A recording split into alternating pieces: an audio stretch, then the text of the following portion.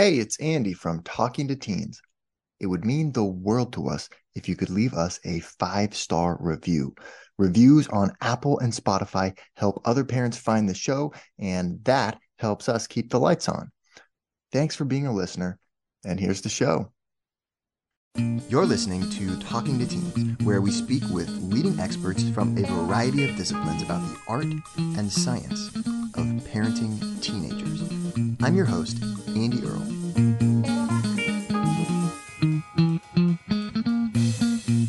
We're here today with Dr. Richard M. Lerner. Dr. Lerner is the author of The Good Teen, Rescuing Adolescents from the Myths of the Storm and Stress Years. Dr. Lerner is a researcher who has been studying the characteristics of successful teens for more than 40 years now at the Institute for Applied Research in Youth Development at Tufts University. He also directs the 4-H study of positive youth development, and he and his wife conducted the landmark 4-H study. Dr. Lerner's groundbreaking research reveals that everything you think you know about teenagers is wrong. The entire model most of us use to think about adolescence doesn't hold up to science, and his research proves it. Today, we're going to talk about how the teenage brain really works, what is actually going on with teenagers, and what parents need to do to make it go smoothly. Richard, thank you so much for taking the time to come on the show today.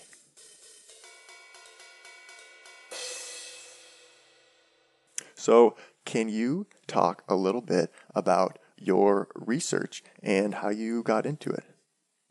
So I began my research career while I was an undergraduate at Hunter College in the Bronx, which is now Lehman College. I'm one of those folks who went from kindergarten to PhD in the public schools of the New York City. And can you see what I have in the background there? We're in my study. Yeah. So there's the famous Steinberg poster of the New Yorker, which shows that was my worldview. And next to it, that's a signed Derek Jeter jersey. That looks like a Yankees jersey to me. Yep. Yeah. So I'm still a New Yorker. And I thought I would never leave New York, but needing a job got me over the George Washington Bridge and moving to the Midwest. But in undergraduate, I thought I was going to be a physiological experimental psychologist. Okay. And then in graduate school, that's how I entered graduate school. But I then became exposed to ideas about child development and specifically adolescent development. And something struck me as completely wrong about the whole field. And that was that the model was adolescents are in a period of storm and stress, and the best we can do is make them less bad. It was this deficit model that said adolescents, because of their biology, are dangerous to other people and endangered themselves because of their unrelenting manifestation of hormonal challenges. And it's just going to be bad. There's nothing we can do about it. Right. So the idea was good in adolescence was to make them less bad. Okay. And that didn't jive with my observations, completely unsystematic, of the young people I knew or saw in my college classrooms or my graduate school classrooms. Yeah. And so I became increasingly intrigued with adolescent development. And at the time I began working in the area, there was very little work in the area. It was mostly looking at the implications of puberty for positive or problematic development. And through a long series of experiences, both in class and with professors, I became very interested in how young people, through working with the significant others in their world, could be a major source of their own development. And if we aligned the strengths of young people, which I believed existed, with the resources for positive development in the world, those relationships could lead to thriving. And that it wasn't biologically necessary that people were less bad to be good, but that we could actually promote things in people that would be valued by themselves and other people. Things that ended up being those C's of positive development I talk about in the book. But that took years for me to discover. You didn't come right out of the gate with that. I didn't know that when I began, but that's what led me to get interested in adolescence as a period of development. And when I started, there were relatively few people. There wasn't even a journal devoted to adolescence. And eventually some came out, but there was no organization, no scholarly organization. So eventually I worked with other people to form the Society for Research in Adolescence. And I became the editor of their flagship journal, Journal of Research in Adolescence. Wow. And from my very first editorial in that journal and through the 6 years I edited it, I spoke about how adolescents could be positive producers of their own thriving.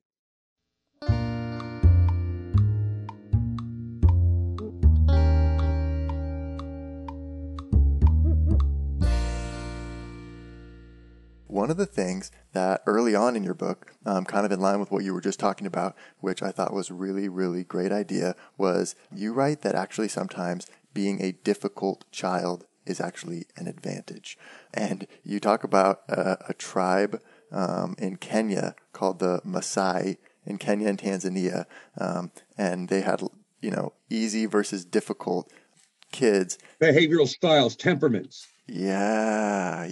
So in the U.S., people would describe temperament through things like biological regularity. And if you were regular in biological characteristics like sleeping and eating and toileting, that made it easy for your parent to take care of you. But if it was completely unpredictable about when you went to the bathroom, how much you ate, when you slept, and if your mood was not positive, but when you woke up, you were yelling and screaming and you couldn't be placated or diverted, that would make it difficult. Whereas easy kids would wake up in a positive mood, could be distracted from cranking out.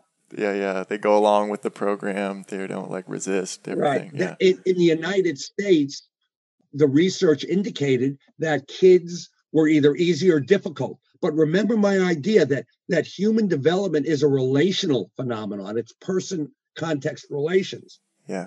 These ideas were studied, easy and difficult, were studied in middle class, primarily white samples, where the mothers would go out to work and not just work at anything. The samples that were studied were, the mothers were college graduates, some of them were lawyers, physicians, PhDs.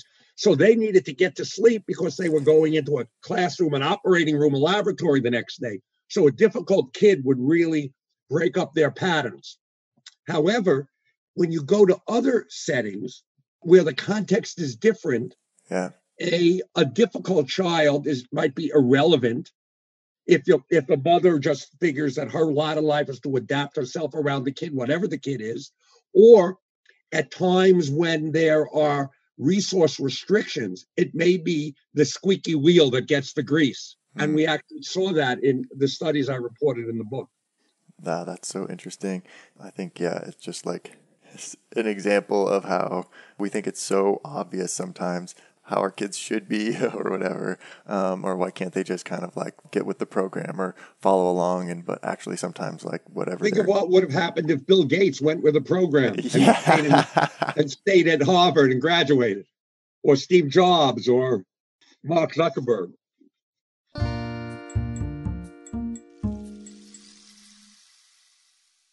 So, okay, you then went and conducted a study about this.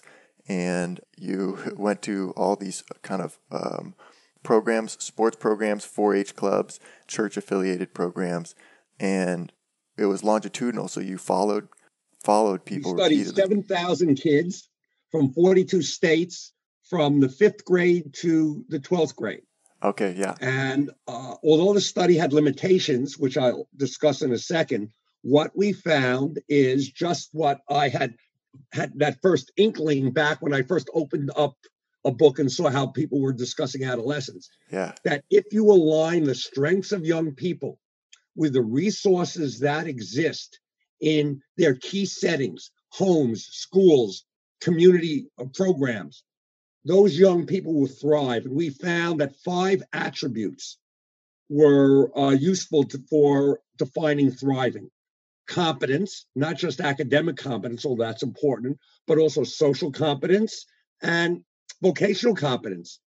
About 60% of all kids who've been enrolled in high school full time in the United States work part time. So, given that, kids need to be competent in the workplace. Yeah. And then they have to have confidence in themselves.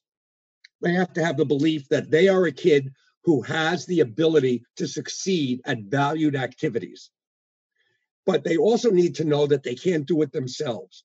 They have to have positive connections with family, with coaches, teachers, mentors, friends, co-workers. And they need to work with these people in ways that reflect moral centeredness and character and appropriate behaviors. They need to understand that there's right and wrong and be committed to doing the right thing.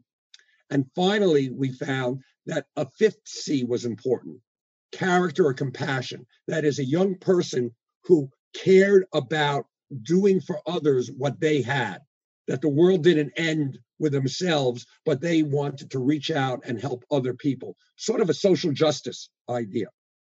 We also found that when we saw high levels of competence, confidence, connection, character, and caring in kids, a 6th C emerged: contribution. Young people actively made positive contributions to their family, to themselves, keeping themselves healthy and fit, to their schools, to their communities.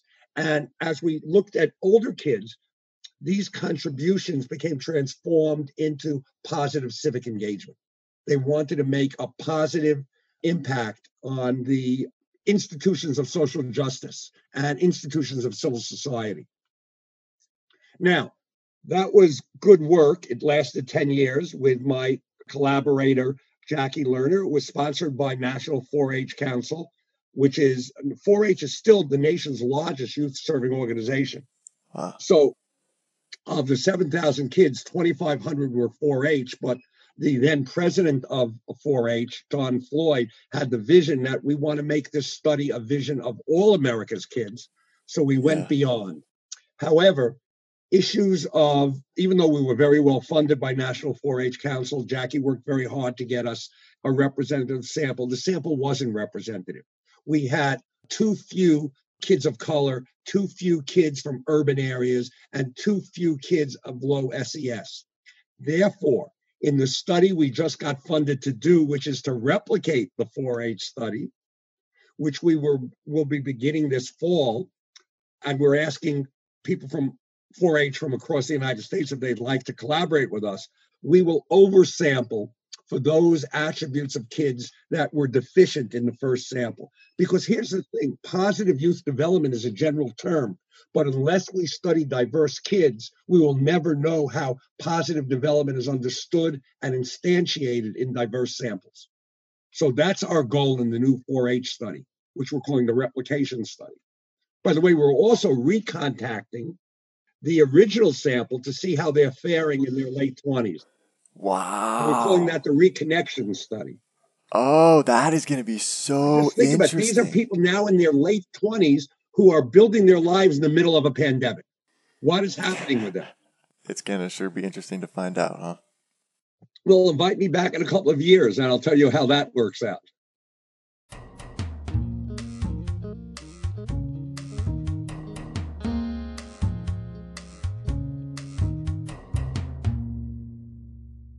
This is another thing I really thought was interesting. In the book here, you talk about liking what your teenager likes, which sounds really simple when you just say it like that, but it's actually a little more complicated because if you kind of go overboard, then your child will start to feel like it's an intrusion or like you're sort of like taking over. So how do you support and feel like, you want to get involved and be, supporting your teen and what they're interested in and liking, but without them feeling like you're kind of overstepping? So this would be a great time for me to call on my grandchildren who happen to be here. Of course, they have a facility with electronic media that I still don't have. My 7-year-old granddaughter can pick up a phone, a laptop, a stationary computer, a Chromebook, and begin working with it and begin figuring out how to access the web and different websites and how to put things together. My 3-year-old, she's actually not 3 until October, my 3-year-old granddaughter, she moves like this. Your radio folks will be able to see it, but she's paging through the pages of her mom's cell phone to find out the site she wants to go to. And she's not yet 3. Wow. So my point is, parents should find a reason to be enthusiastic about what their kids are doing, assuming it's a wholesome, appropriate thing, and learn from their kids. Say, wow, that sounds really interesting. Could you tell me what's good about that? Could you teach me what you know? Let the kid be an active agent in showing the parent that what they're doing is valuable and could engage the parent. That sort of mutuality of respect and engagement can be a great resource of bonding between a parent and a kid. And so the key is sort of always making sure they're in the driver's seat a little bit, or that you're like deferring to them. Well, no, actually not that they're in the driver's seat. I wouldn't say that, okay. But that you find value in your kid's perspective, that you reinforce that they have agency and the ability to define their world in a way that you respect. That's the key. Not, you're not going to say to the kid, okay, do whatever you want. 7 years old and here, drive my car. Right. Because my 7-year-old granddaughter wants to drive my car all the time when I drive her home. But I won't let her do that. I'm not going to put her in the driver's seat. But I talk to her about why she needs to learn some rules about driving and how when she gets older in the state, it's going to be a while. It's 16 and a half to get a license here in Massachusetts. That if I'm still around, will be glad to teach her and make her a driver and even share my car with her by then. Probably by then I won't be able to drive. She'll have to be drive your me chauffeur. around. That'll be great. Right.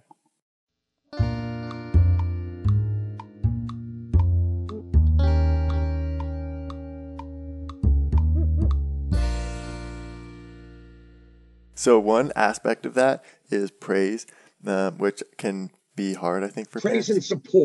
Praise and support, Andy. So this, I like this section that you have on productive praise on page 61 of your book. You write, find some aspect of the work that reflects one of your child's strengths and then emphasize it. And you can also note how her work has influenced you.